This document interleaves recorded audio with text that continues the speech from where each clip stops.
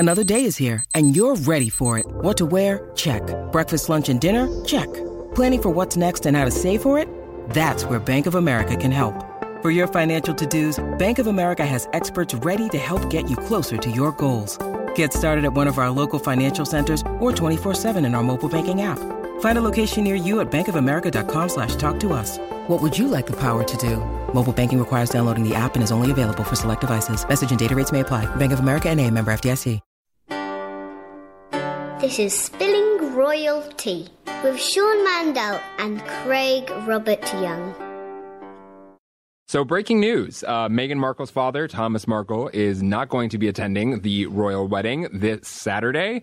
It's kind of a bombshell announcement. Kensington Palace had previously announced that Thomas would be attending, which everyone was speculating about, by the way, because, you know, he's had some health troubles in the past, and it wasn't clear whether or not he would be able to, you know, make it to the UK. And obviously, St. George's Chapel at Windsor Castle is a very long aisle to walk down. Yeah. You know, Princess Diana's father famously had trouble, you know, was seen looking rather pained when he was walking her down the aisle of St. Paul's Cathedral in London, an even bigger venue.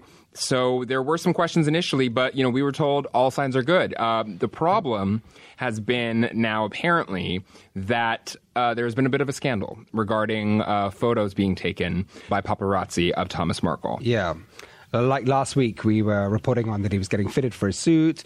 We previously reported on that he was looking at the Visit Britain magazine. All those fun photos that we had been talking about that we thought were so adorable. It turns out Thomas had been working with one of those, you know, photo agencies to sort of set up those shots, and he had been making apparently, you know, some money from those. TMZ, myself, as well as Harvey Levin today, you know, we spoke with Thomas Markle, and Thomas told us that the reason why he wanted to do that was not a money motivated decision, even though he did get some money out of it. That was not the main impetus, because he had been offered much larger sums over the last year since Meghan and Harry's romance went public to do an interview, right? Yeah. So he had been offered between $50,000 and about $100,000 is what he told us for an interview before.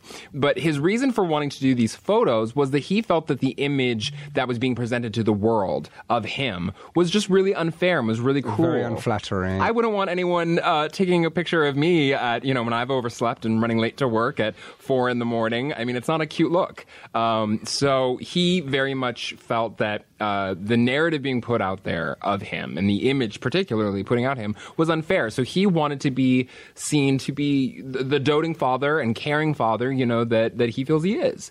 And so he decided to work with this photo agency because they were going to take photos of him one way or the other. Regardless. And, you know, Princess Diana has sort of had her own relationship with the press in that respect. It's not uncommon. The other really interesting thing, though, to show, and I think this proves, you know, how caring of a father he is that he said that, you know, he tells us he actually had a heart attack 6 days ago. Yeah, I heard that, yeah. I mean, which is incredible. He released himself from the hospital, right? Yep. He said, I have to get out. Like, I can't stay here. I have to be going to the UK. My daughter's getting married. I'm walking her down the aisle. And billions of people will be watching.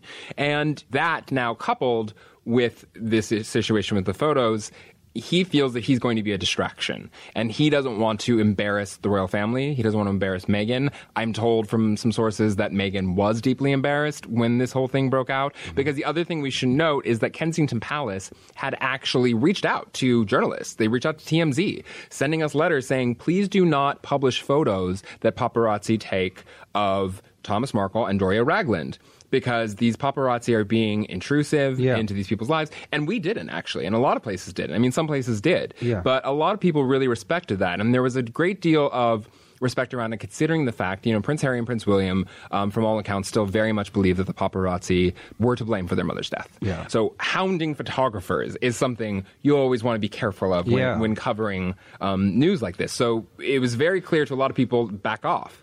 So then when this comes out, though, that Thomas Markle was actually engaged with one of those photos agencies, it just makes it complicated. Well, one of these photos agencies can earn up to $40,000 to $100,000 for an image, for the right image, right? So, I mean, who's to blame here? I mean, is it, making a deal with the devil in a way, with some of these press agents, photography agencies? Right. I really don't think we were talking about it on TMZ on TV today. And, someone asked, who's the villain in this story? And I actually don't think that there is a villain in this story. I think that, do you disagree? Well, who do you think the villain is? I saw a clip this morning from a British TV show called Loose Women. Oh, that's right. You were telling me about this. Samantha, the sister. Oh, well, yes. This is a good point. You're right. There is a villain. Sister.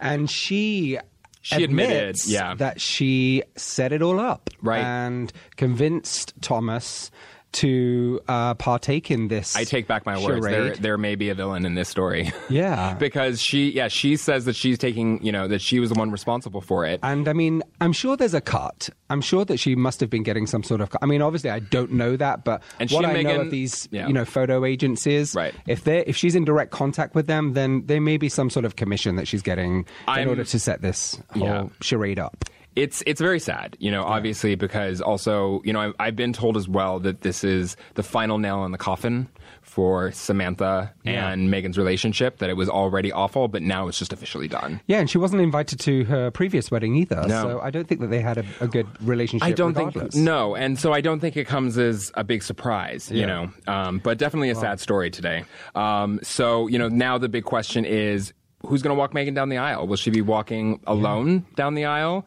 I think the other question is, will Doria Ragland walk her down the aisle? That'd be cool. I think that would be lovely, and I know it's untraditional, but I think it's modern, and I think it's, I think what this wedding has already shown us, is that things can be a little bit unconventional, and that doesn't make it any less special. And Doria was the odds-on favorite to walk Megan down the aisle before it was announced that Thomas was going to do it. Yeah. So, because everyone was already wondering whether he was going to make the trip. And they're sort of bucking the system anyway in terms of tradition. Megan's going to be making a speech at the reception.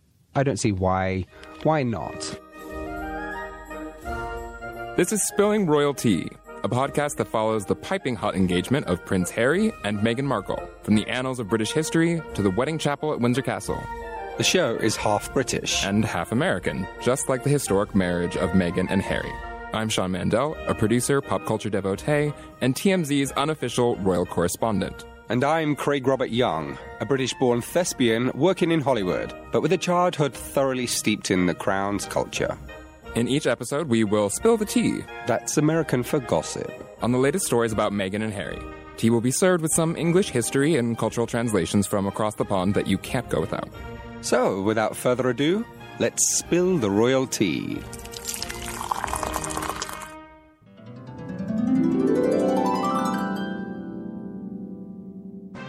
On this episode of Spilling Royal Tea, we will give you all the deets you need to watch the royal wedding this Saturday. It is imminent. Mm-hmm. We will point out where to watch, what to watch for, and how to get in the royal spirit of things. We also have a very special guest, royal expert and reporter Sandro Manetti, joining us to guide as we prepare ourselves for the big day.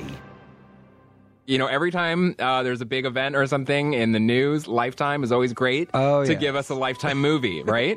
the sort of soap opera version of what's actually happening. Right. It lets us fantasize about what the conversations are behind closed doors, right? What did you think, overall about the movie titled Harry and Meghan, A Royal Romance? Yeah. I have to tell you, I really enjoyed it. Oh. It was actually embarrassing because I was by myself watching it because... What were you wearing? Well, I know. What was I wearing? I don't even remember. I actually was wearing some smart trousers and a cute button-up. Oh, nice. I know. But... I thought that it was really fun. I squealed more than a few times. And I just thought it was, for example, they did a very good job, I thought, of basing the overall structure on things that we know publicly, you know, on things that have been reported widely in the media by credible sources. Yeah. They weren't venturing too far into fiction, I don't think, broadly speaking. Right. But I think if we were to talk about the script, I think let's talk about the script. A lot of it was sort of detailed oriented. Yes. In terms of what's happening in the news right now? Let's just take that section and let a character say that. Right. No, it definitely felt like you could feel the headlines as they said them. Yeah. That was definitely true. What did you think of the casting? For the most part, I thought it was really good. Yeah. I thought that Murray Fraser, who plays Harry, and Parissa Fitz-Henley, yeah, I think so, was very good. I thought. She was really kind of down to earth and real, and I thought she did a great job. I thought she did a great job too, because there were some serious scenes in there as well. Yeah. Granted, a lot of the more emotionally heavy scenes were scenes that were based on what they imagined, they might have said, what the writers imagined might have been said behind closed doors. Of course, because we would never see them in bed together. We don't have that, right? Right. They have that in the movie. Right, of course. Do you know who I really liked in the casting? Okay, who? Oh. I know what this is going to be. Camilla! I didn't think that's what it was going to be. I love Camilla. I mean, it was like a Madame Tussauds wax model of Camilla. She looked exactly like her. She was great. Also made Camilla likable. Yes. Like, no shade to Camilla, but she does kind of have, likability problem at times. Yeah. In terms of popularity polls. And her character, as was Prince Charles, incredibly likable. Yeah. Well, so speaking of casting, though, you auditioned for this film, right? I did, yes. Which character did you audition for? I auditioned for the press relations for the palace. How appropriate. But I actually agree with the casting. They went with like some grey-haired older gentleman in his... You're far too young to play that role. Oh, thank you, sir. Thank you. Far too young. So let's move on to the casting of Prince William. So there were some people who thought that the actor who played Prince William, Burgess Abernethy, did not exactly resemble Prince William. They thought that it was... that Prince William was maybe a bit more... a bit younger looking, a bit maybe more debonair than he actually really actor. Resembled Prince Edward. Yes. I thought that would have been more appropriate. I checked him out on IMDb, and he's actually a really good-looking bloke, this Burgess. No, he is. He's Australian. They kind buff. of... Yes. Yeah. TMZ actually got an interview with Burgess. Oh. Yeah, we got an interview with him. Our producer, Kevin Zellman. So let's take a listen to, what he had to say about the comparisons. I had very little prep time. Like, when I heard that I got the role, I was in the script read-throughs the very next day. So it was a whirlwind. I tried my very best to cram as much as I could in. I was very focused on his smile. He does this sort of cheeky little smile, but also his sense of humor as well, which is something that really resonated with me. I actually had no idea that Prince William was actually left-handed until one of the props guys came up to me. I was holding a cup of tea with my right hand, and he was like, "You actually know that he's left-handed?" I was like, thank you. Now I know. So we were sort of discovering it as we were shooting, again, because we had such little prep time. A lot of people, they're comparing looks of whether the actress looks like Meghan Markle, the actor looked like Harry, the actor looked like Prince William. And obviously, because it's social media, people are saying everything. People are saying that maybe you didn't have the right qualities of Prince William, but that maybe because of your acting, that's why you got the role. Oh, well, look, I know I'm not a dead ringer for him, that's for sure. I hope that I embodied his spirit and tried to portray his journey as best that I could. The accent was another big transformational part, so nailing the accent. We had a very good dialect coach. It was hard for me to drop the nasality, because Australians are very nasal, so I had to get more of that breathy sort of, British upper class accent. Drop the jaw and talk. Drop the jaw and talk. That was one of the warm-ups. Would it be weird for you after playing him? Like, let's say Will and Kate saw the movie, they loved it, and they wanted to meet the people who were playing them. Would it be weird to meet the person that you were portraying? It would be terrifying to meet William. Just in the hope that I did him some sort of justice, or he responded or connected to my performance in some sort of way. That would be amazing. It would be an honor to meet them, of course. Sometimes when you get a role as an actor, you're given maybe 2 weeks in order to prepare before you get on set. So It's not an awful lot of time. No. So this guy did an amazing job, I think, in my eyes, in terms of transforming himself, from this Australian sort of rugby player looking guy to, the bit more second in line to the throne of England. Yeah. No, I thought he did good sport, mate. Yeah. One other thing is that I loved the creative plot device of Diana as a lion's spirit animal. Like, Diana like reincarnated in this like African lion in Botswana that Prince Harry first meets, when they go there after, Diana dies. And then when he's having his biggest fight. He moves his father's gun out the way to make sure he doesn't kill the lion. Because it's Diana. And, in this scene where he's having a fight with Meghan, about Diana because he doesn't want to talk about it. And he goes running off into the wilderness, and there comes the lion. Well, okay, and this is my problem. It should have been a lioness. It was a male lion. Yeah, maybe they just didn't have the budget. Yeah, maybe listen, I think it's probably a production issue. I think there probably wasn't like a lioness available that day. In stock footage. Right, or, that was trainable. So. But it was very Circle of Life. It was very Lion King-esque, Yeah. It was, it was very poetic. I loved it. I thought it was a great choice of a great way to take artistic license. The cheese fact meter went like... It went a little cheesy there, but it was so beautiful. But it was such a creative choice that, because it's just not something you'd think of, and I liked it. Well, one of the funny things that I found was reading some Twitter comments. Oh yeah. What were your favorite ones? Well, so I took the liberty of writing down some of them. Of course. From Hello, it's Darby. Half the time I'm yelling at the TV. The half of the time I'm like, this is so spot on. I love that you're doing it in your American accent, like Valley Girl accent when you say it. Because I'm imagining that's who she is. Well, hello, it's Darby. That's good, but kind of like Valley Girl. Yeah, hello, it's Darby. Oh my God. Okay, there was another one that was fun. This was from Amber L. Carter. She said, Harry and Meghan made it in Botswana, and so did 2 lions outside their tent. Hopefully one of them wasn't Diana's spirit lion, because that would be Ox. Yeah. And then another one was from @Samusaran. And it was a question, why are Will and Kate being made to look bad and rude in this movie? I think that goes back again to the point of, I think they just needed someone to be the voice that brings in the possibility of, criticism and tension, so that way it's addressed, because someone probably did say those things. I don't think it was Will and Kate. No. It was probably some courtier or something. They still exist. And you can't just have a Lifetime movie with everybody being nice. Right. Well, you can't have a movie with everybody being nice. There has to be tension. Exactly. Otherwise, there's no drama. And the final one, Christy Trotty tweeted, I'll tweet it myself is the most 2016-ish threat I've ever heard. Oh, yeah, that was when Prince Harry was talking about the press statement that he was going to make. And he threatened in the movie, he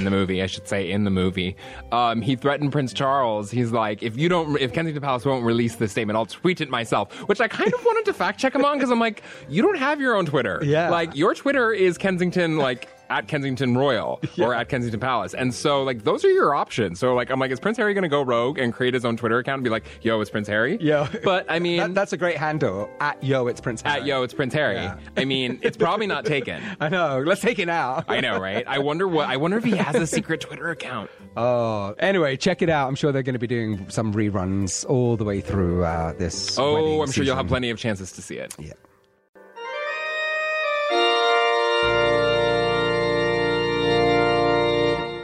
All right. Well, welcome, Sandro, to the pod. So I understand that you have a very interesting little tidbit about how you first began covering the royals. It's kind of bizarre because for the last few months I've been covering the build-up to the wedding for CNN Headline News, which kind of brings me full circle because it was back in 96 I started my national newspaper career in Britain as a royal reporter on the Daily Star. I just joined from Smash Hits magazine with the idea that I would cover music stuff and other celebrities. But of course, there are no bigger celebrities in Britain than the royals. So we were having a what you would call a think tank, i.e. a boozy discussion at lunch. Yes. And I was sharing my opinion, because I was very opinionated back then, about the royal family. What was that opinion? That opinion was that Buckingham Palace, with its 659 rooms, should be converted into a homeless shelter and overnight solve all the homeless problems in London and the PR problems the royal family family was having. And my suggestion was they all decamp to Windsor Castle and then hand over Buckingham Palace as a gesture to solve the homeless problem in London. Right. And the editor said, that's just the kind of attitude we need in our new royal reporter. But I don't think you understand. I'm not really a huge fan of the royal family. He said, exactly. That's the people you want, I guess, to be covering. Yes. That's a great story. I love that. That would be interesting, though, wouldn't it, to have all those homeless people in Buckingham Palace? Because, I mean, like you say, with all those rooms, it's sort of left empty. I mean, It really is. I mean, the royals have got so many palaces all over the country. They could spare one. I had heard actually an interesting anecdote. I don't know if it's apocryphal, but about Mother Teresa meeting with Princess Diana, who and talking about Kensington Palace, and she was like, "You have so many rooms here. Think of all the people you could, all the homeless people you could house." Or tourists. I mean, Mother Teresa was basically inventing Airbnb years earlier. That's what she was suggesting. Well, we're so happy that you're here with us today. We're going to talk a little bit more about what we can expect at this wedding. What to keep our eyes out for. What to keep your eyes out for. And I guess I'll start with, where is Windsor Castle? What is Windsor Castle? Well, it's in the district of Windsor and Maidenhead in Berkshire, which is probably an hour's bus journey out of London. Yeah. But yeah, so, when we talk about what is Windsor, in America we have great cities and we have states, and, in the UK we have counties and we have towns and things like that. Duchies. So, yes, you're very familiar. So for an American audience, it's like a county, I guess, is what Windsor is. How old is Windsor Castle, though? Yeah, so it was built in the 11th century, and it's the oldest and largest occupied palace in the whole of Europe. Oh. Yeah, there's tons and tons of history to this place. There's like 10 monarchs are buried there, including Henry VIII. Oh. And it's said that his second wife, who, he cut off her head, Anne Boleyn, still makes regular appearances haunting the grounds. Oh, fantastic. Maybe the ghost of Anne Boleyn will show up at the wedding. I mean, talk about strong royal women. Next Lifetime movie.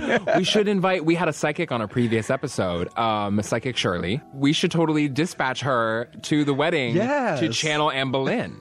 Have her do a reading of Anne Boleyn.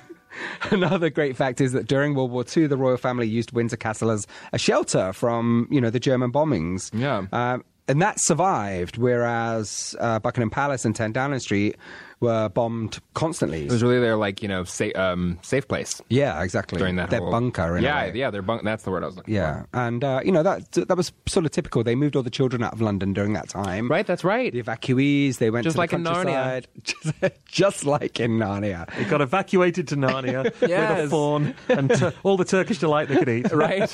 And then things took a turn. There was a lion. Right. It was Princess Diana. It all comes full circle, guys. So while we're used to seeing some dramatic bridal entrances at Westminster Abbey and St. Paul's, Windsor Castle has its own majestic backdrop. They have the Long Walk, it's called. It's a 3-mile avenue leading into the Great Park and will provide the most stunning backdrop to Harry and Meghan's carriage ride, which we talked about in a previous episode. You're so right, Craig, because so much of England is a complete dump. But Windsor is an absolute picture postcard perfect setting for a royal wedding. It sort of is. I went to, Elton John has a residence there, and he hosts his white tie and tiara ball there every year. And I went to the first one, and that's in Windsor. In Windsor? Yeah. Oh, wow. So that was very, very, very nice. Very fancy. So the wedding will be taking place at Windsor Castle, but within Windsor Castle is, of course, St. George's Chapel, where the actual ceremony will be taking place. And we should note that this is where Prince Harry was baptized. It's also where the Prince of Wales and the Duchess of Cornwall, Prince Charles and Camilla, were married in 2005. Queen Elizabeth famously did not attend the ceremony. She attended a blessing that happened afterwards. And the chapel is really interesting because, like Westminster, it has a very long history, just as the entire castle itself does. Dates back about 700 years. Has some elements that are decorated with the insignia of the Knights of the Garter. What is the Knights of the Garter? It is a order that the Queen can bestow upon you. So, like, most of the members of the royal household are members of the Knights of the Garter. It's a premature place, basically, to a privilege to be. It's considered. like ultra VIP, right? Yeah. It sounds like it's a black card. Eyes wide shut sort of party. Yeah, you have to say Fidelio at the Although Windsor Castle door. They and do. let you in. They do actually wear like the garters and like show some, show the It's leg. just like Eyes Wide Shut then. Yeah, I told you. Yeah, exactly. Where's Nicole Kidman? I know. Is she gonna go be the in the royal wedding? version? So there's a lot of tradition, and history that goes into St. George's Chapel, Windsor Castle. And interestingly enough, we talked about Anne Boleyn. The date of the wedding, May 19th. May 19th is the date that Anne Boleyn was executed. Oh, there. So at Windsor? No, I believe she wasn't at Windsor. I believe she was executed at the Tower of London. Yeah. In London. Another reason for her ghost to show up at the royal wedding. Right, she's like, I will not be forgotten. She's going to sing "Don't Forget Me" from Smash season Yes, 1. that's right. If you don't know Smash, look it up. It's Yeah. a dramatically underlooked Don't show. lose your heads over that one. Yeah. So Heads will roll. lots of history that we'll be playing into that big day. Now, let's talk about the guests which are going to be at the wedding, of course, because the stars will be out. They in will. force. I mean, this is an actress with some actress friends.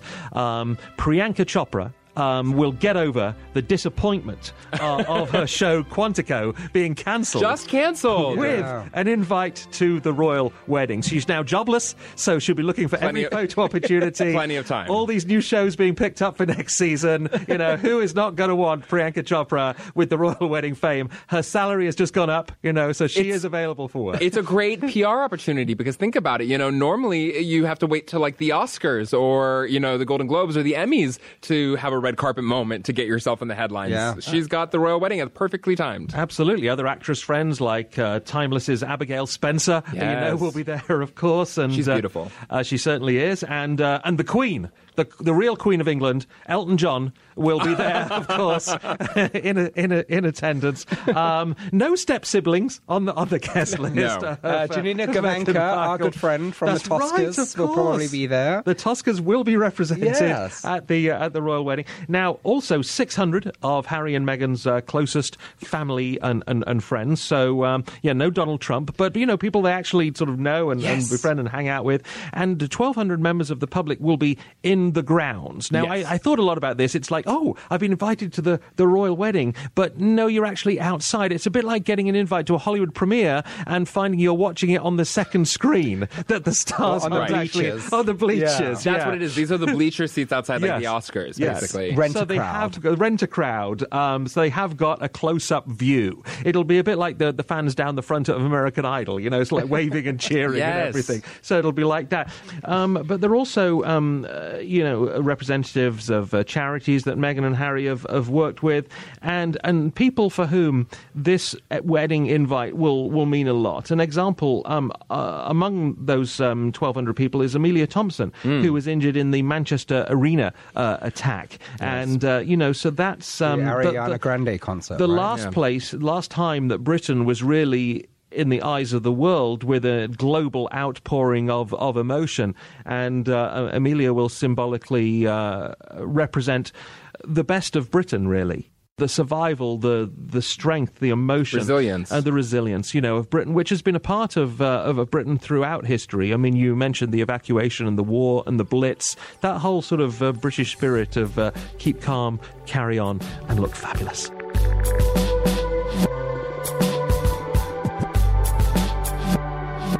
Speaking of looking fabulous, we should talk about the fashion. Let's talk about the fashion. Okay, 'cause nice I'm here segue for there. it. So, obviously, ladies are going to be wearing hats. I mean, it's They're sort of required. Yeah. All eyes on Will and Kate's wedding was the Princess the Eugenie sisters. and Princess Beatrice. with their Fascinators. Fascinating fascinators, I guess. Yes. Because it really did they took on lives of their own. I didn't think they had Completely. memes back then, but I feel like today- they may have started memes. I feel like they may have single-handedly been responsible, because I remember the meme. There was a meme. there was a meme. There was a meme of the two stepsisters from Cinderella juxtaposed with the pictures of Princess Beatrice and Eugenie.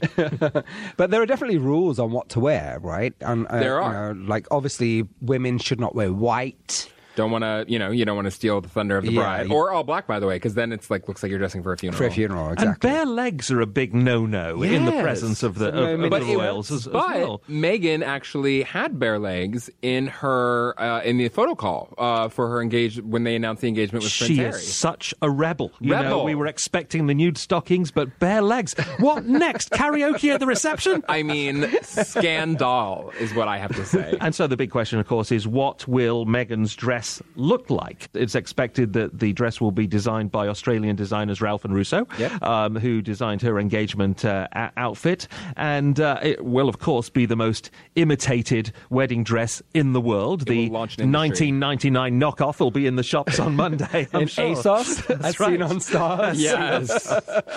The guys will obviously be wearing morning suits. It's Yes. a formal set of clothing, including a long sort of black or grey coat, Right. striped trousers, and of course the top hat.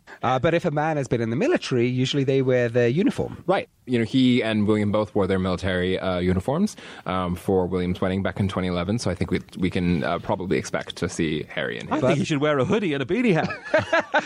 his preferred I think you should attire. wear a frog costume. That's right. I think the frog costume would be preferable. Most modern wedding ever. Well, and speaking of, some a fresh take, a rebellious take, Meghan is reportedly not going to be hiring a makeup artist. She's gonna do it for the herself? big day. She has a couple of her American gal pals who are going to be there for guidance. And they're going to watch drag queen tutorials on YouTube. I hope not, because then it won't turn out very good. Panda eyes, that's what I'm looking for. Really dark and smoky. Yeah, smoky eye, maybe not so much for the big day. Although, Contouring all around. right. Although we're here, three blokes talking about, her makeup. So, she can do whatever she wants. But Just don't take her freckles away. yes, I know, which was another fun point in the movie and in the Lifetime movie, and I really like that because she's talked about it before. She's proud of being like a biracial freckled woman, like because it represents all of her heritage. Yeah. Anyway, let's talk about flowers. Let's talk about flowers. So we talked about this a little bit before, but we talk about some ways that the wedding is a little bit more rebellious. She's going a bit more traditional with the flowers. Although I guess there's one flower in particular that maybe you don't see at royal weddings all the time, which is peonies. You see that a lot more in American weddings. Peonies are very popular among American women, and it is actually her favorite flower. And there's a tradition, right, of something in the bouquet? Yes. So this is a lovely little tradition. It's a sprig of myrtle that royal brides traditionally use in their bouquets. It dates back to Queen Victoria. What is myrtle? Do you know what myrtle is? It's just seen I've seen it. It looks like a greenish white and with like white little buds. Yeah, I wonder what it represents. We'll have to look that up. Well, actually, I have the answer for you. Myrtle represents love, fertility, and innocence. And it's been grown at Osborne House, which was Queen Victoria's holiday home on the Isle of Wight, for about the past 170 years. So it has a symbolic meaning as well as just sort of looking like something you would find in the English countryside. Yeah. Now, another interesting question about the flowers that is a new sort of thing we've been talking about is what is Meghan going to do with her bouquet? Now, normally... Throw it to Craig. Yes, please. All the way She over already the has Atlantic Ocean. a future husband. I just need a date. Not a date, but a I know. date. I was like, careful how you say Actual, like, that. numerology. A day on the calendar. Thank you. You're welcome. So, many royal brides in the past, including Queen Elizabeth, the Queen Mother, I should say, have laid their bouquet at the tomb of the unknown warrior as they leave the ceremony. This is at Westminster Abbey. And since, obviously, we're not at Westminster Abbey... She'll need the throw of a real baseball outfielder to reach get from it there. Right. I mean, let alone even if she wanted to throw it from from anywhere in Even St. Tom George's Brady Chapel. couldn't manage that. But what if it was inflated properly? Oh, yes. She could put it on I a tried a drone. sports joke. It didn't work. I should stick to the Royals. Yeah, you talk to two British people that know nothing about it. And me trying to do a football joke is not exactly the most convincing. So the question is, where will Meghan lay hers? It's possible that she may take it with her, and then when she returns to London, go to Westminster Abbey and especially lay it at the tomb of the unknown warrior.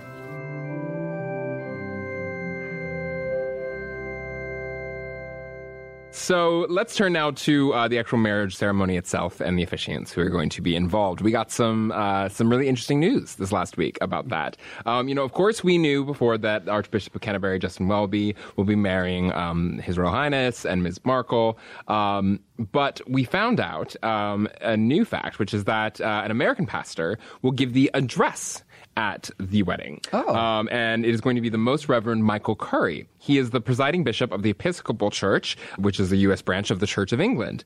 Bishop Curry is African-American. He also is based out of Chicago, where Meghan went to school. Yeah. Was recently spotted wearing her White Sox cap, so she clearly has an affinity for Chicago and still some love for that city in her heart. Now, I love this so much. We've got an American preacher at a British royal wedding. Yeah. So will he really be giving it the, can I get an amen? I mean, I would be there for that. That would be amazing. I would love that. I would. I love a little Take soul. me to church on that one. This is exactly what I was saying. We need to shake it up. You might see some passion, I mean, at the very least, we may not get an amen, but there may be some, like passion in his address that we might not normally see at a royal wedding. It might be a little bit, might be just a little more standard normally. And boring and dull. Yes, other adjectives one could use. Yeah. Seriously, it could be a real highlight. No, I really think, which is a really brilliant move if you think about it, because they've taken an element of the wedding that is normally just at royal weddings, at least, and at a lot of weddings, actually, kind of looked over, or like you said, considered the boring part, the part you have to get through. And now they've made it a real feature of the wedding and something that we're all going to be looking at. And remember, this is a very interesting note as well, I think, because Bishop Curry has been a staunch defender of rights of same-sex couples to marry. And this is very interesting because Meghan and Harry, when they were meeting with members of the Commonwealth for the Youth Commonwealth Conference, they spoke with some LGBT activists, and they said, Meghan said that this is a human rights issue, LGBT rights. And Harry had remarked to one individual saying that, 10 years ago, we wouldn't have been able to have this conversation. And it's amazing how far we've moved. And we're definitely going to take this issue up, as soon as we, start doing our duties, because he is the Youth Commonwealth ambassador. Yeah. So it really is amazing to see, they are choosing their causes and fitting them into this wedding. Yeah. And just this week, Queen Elizabeth, Harry's grandmother, as we know, has now signed the Instrument of Consent, meaning that her grandson is granted official permission to actually marry Meghan. Yeah. What is the Instrument of Consent? Well, it features, what it looks like is it features a red dragon, which is obviously the symbol of Wales, if you didn't know that, along with a rose, thistle, and a shamrock, Britain's floral emblems that represent all the different countries. Markle's heritage is honoured with a rose, which is the national flower of the United States, and golden poppies representing the state flower of her birthplace, California. And finally, olive branches are also visible, and they're adopted from the Great Seal of the United States. You mentioned Wales just before, which brings us to the ring. Now, royal wedding bands have historically been made with Welsh gold since 1923, in fact. Series of 5 royal brides have had wedding bands made from the same little nugget of Welsh gold. But there was just a tiny little bit left for Kate Middleton. So they had to create, there was a new nugget. Dug up a new nugget of gold, and so it's much bigger now. So there's there a leprechaun involved? There was a leprechaun involved. Stay away from me, gold. and so Meghan doesn't need to worry about the last little bit of the nugget. She's got a new golden nugget, bringing a bit of Las Vegas glamour to the wedding.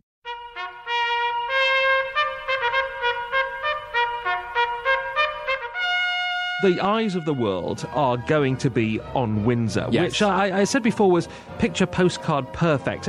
Imagine in Shrek, if you will, when there's a royal wedding in Shrek, it kind of looks like that. We're not talking about hot dogs frying in the street and a Nando's. It's all very or a singing donkey. No singing donkey. Well, maybe there will be a singing donkey. But thousands of people descending on the town. There will be food stalls. There'll be facilities. There'll be the big screens. But it'll be everyone's vision of English perfection. You'll get to know places like Castle Hill, High Street, Sheet Street, King's Road, not the Chelsea one, Albert Road, and the aforementioned Long Walk. There'll be the stewards, there'll be visitors from around the world there, and the town centre will be decorated with bunting, and what that is, it's flags, of course, ceremonial banners, no ads for new movies, anything like that. It won't be like corporate sponsorship. None of that. It's just plenty of Union Jack jacks, live entertainment from local groups. And so what a nice gig to get, you know, if you sort of put the hat down and entertain all those tourists. But if you're a busker, this is the time to do it. It's going to be great. The local fish and chip shop's going to be doing gangbusters. Oh, it is. I mean, prices will be up 300%, won't they? 20 quid for fish and chips? How dare you? And also the pubs and bars across England and Wales will be allowed to stay open later than usual, serving until 1 a.m. on the morning of the wedding day and again after the couple are married. Also, which is interesting, that the BBC have waived the TV license fee. Yeah. Now, every household is expected to have a TV license, which they pay. And there's a man that goes around in a van with these big rabbit ears to detect those that don't have a TV license. He's not making this up, by the way. This is real. This is true. Yeah. He's like the crazy. Lollipop Man in Chitty Chitty Bang Bang. Oh my People God, how can terrifying. smell him coming and everyone runs and hides their TVs under the couches just in case they come in and they see a TV in their house and they're not paying the fee. I mean, they can be really heavily fined. I think could they be imprisoned? Yeah, absolutely. I mean, just before I'm gobsmacked. Just before I was a royal reporter, I covered courts, and there was endless cases of old ladies who had not paid the £100 TV fine, my so God. they were threatened with jail. So yes, it is. There's two laws in Britain. You've got to pay your TV license. Also, did you know it's illegal to send a stamp with the Queen's head upside down? Oh. It should not be delivered. Oh, I think I've done that. Yeah, that's why your Christmas cards went missing, Craig. That's why I'm living in Los Angeles. So, you mentioned the TV coverage. So the listeners are probably wondering, where can they watch the wedding? Well, Yeah. I mean, it'll be streaming on TMZ.com, so Absolutely. that's one essential option. And all the major networks will be showing it. My own CNN family will have 7 hours of coverage across all the channels, CNN, it. CNN International, Headline News. Now, if you want to watch the BBC coverage, you can do so on PBS and BBC America. If you think a royal wedding is not a royal wedding without Brits like myself and Craig, commentating on it. If you want a more comedic approach, then HBO have got Yes. Will Ferrell and Molly Shannon brilliant. doing the royal wedding live with Cord and Tish. You know, Obsessed. and I think if you want to watch the networks, Hoda is always entertaining. Having her Yes. and Kathy Lee, you On never know what NBC. they're going to come up with. Over on E, my friend Melanie Bromley, a great Brit, will be Yes. over there doing it. So yeah, there's plenty of options. It'll be carried on YouTube and everywhere you can watch it. Starting 9 a.m. British summertime, which is 4 a.m. on the East Coast, 1 a.m. on the West Coast. Now, the wedding of William and Kate got an audience of 24 million. Do we think that a higher TV audience will be drawn by the Harry and Meghan wedding? What do you think? I think worldwide, yes, because there's much more worldwide interest because obviously with Meghan being American. Yeah. However, I don't think there are going to be that many Brits tuning in. That's interesting. Yeah. That's quite possible. Yeah. I think But, that's maybe a fair assessment. So it will be interesting to see what the final It's a big tally TV is. day in Britain because the FA Cup final Is just hours later. Football Super Bowl takes place 3 hours after the wedding, and William, as chairman of the Football Association, will be at the cup final, taking the royal helicopter, from Windsor to Wembley.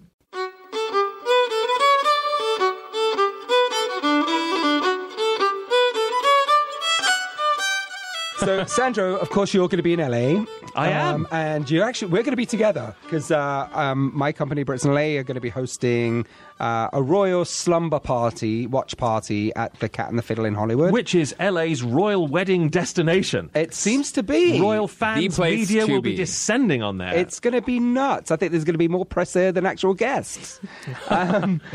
Sandro, you're going to be covering for whom? Yes, I'll be broadcasting for British radio stations, LBC and Heart FM, and interviewing the punters and probably interviewing yourself. What will you be doing there? I will be drinking. I'll have my little hip flask because obviously the bar will be closed. So I'll be sneaking a little bit of whiskey every But now they and are then. serving non-alcoholic mocktails. Yes, we are indeed. We have the Markle Sparkle and the Bloody Harry. I love it. And of course, if you're on Twitter, you can follow our producer, Maggie Van Dorn. She will be live tweeting the wedding. You can follow her and join the conversation at GetSpoke. But what else are we looking out for? So I was thinking about this, if you're wanting to get in the royal spirit and thinking about like what you may want to watch, the lead up to the royal wedding to get yourself in the mood, as it were. King Ralph. Yes. Yeah, I've actually seen King Ralph. I didn't put it on the list, though. And of 1,000 Days. To sort of get yourself in the spirit of things, obviously you should definitely check out the Harry and Meghan Lifetime movie, as we talked about, because it is just really fun. Fox News, CBS, and CNN actually all have docs on Meghan. You can watch some of those on Hulu or iTunes. So does Lifetime. They have the Royal Rebels. That's right. Yep. Yeah, I saw that as well. And of course, in terms of streaming options, things you can find on Netflix, etc. The Crown is a classic to watch, especially because so much of the 2 seasons that we have so far focus on the woes of marriage, right? Focus on the challenges that Princess Margaret had, for example, in marrying a divorcee. So to watch that and see where we are now is really, really lovely. There's the Lifetime movie of Wills and Kate. That's as well, true. You can also watch that to see the last, big royal wedding we had. Starring Camilla Luddington, now in Grey's Anatomy. It all started with her playing Kate Middleton, of course. That's right. Mm-hmm. And then there's a great one called The Royal House of Windsor on Netflix, which actually gets into some of the history that we were talking about last week about how the Windsor dynasty really sort of established itself. Some other great favorites, The Young Victoria. I love an Emily Blunt as powerful young Queen Elizabeth or Queen Victoria. Mary Poppins as young Victoria. Yes, right? exactly. Yes. I mean, all of the British the gamut. icons, right? The most British icons. Couple great ones about Princess Diana. Diana in Her Own Words on Netflix. It features recordings that the princess did with her, I believe, voice and dialect coach. That's sensational television. Highly recommended, yeah. Very, very much. Was that released for the 25th anniversary of her death? The 20th, yes. 20th, sorry, yes. yeah. And also there's another documentary, Diana, 7 Days That Shook the World, really about the week that Diana died and how unprecedented everything that happened that week was. It really makes you reflect that Meghan is the same age now as Diana was when she died. Isn't that crazy? I was thinking about that last night, and I just think that that's such a strange sinister symmetry. It is. It really is. That's a great way of describing it. To follow up on that, if you want to see a fictional version of those 7 days, you should watch The Queen, starring Helen Mirren, because that is also about those 7 days and how it really shook the monarchy to its core. Yeah. One of my favorite movies last year was Victoria and Abdul. Yes, that's right. Which, I think is probably available on iTunes. Yeah, now. you can probably rent that. That's a great movie. It's a great movie. Love it. Also deals with the royal family and race, which is very apt for us to look at today. And features something that's still a tradition, where if you're eating where the Queen is eating, when she finishes, you finish. Yes. Yeah, you're done. So eat fast. You don't eat before she eats, and when she finishes, you finish as well. Just wolf it down. Wolf it down. All right. Well, thank you so much, Sandra Menedy, for joining us today on Spilling Royal Tea. It's been a right royal pleasure. Congratulations on a great show. Thrilled to be part of it.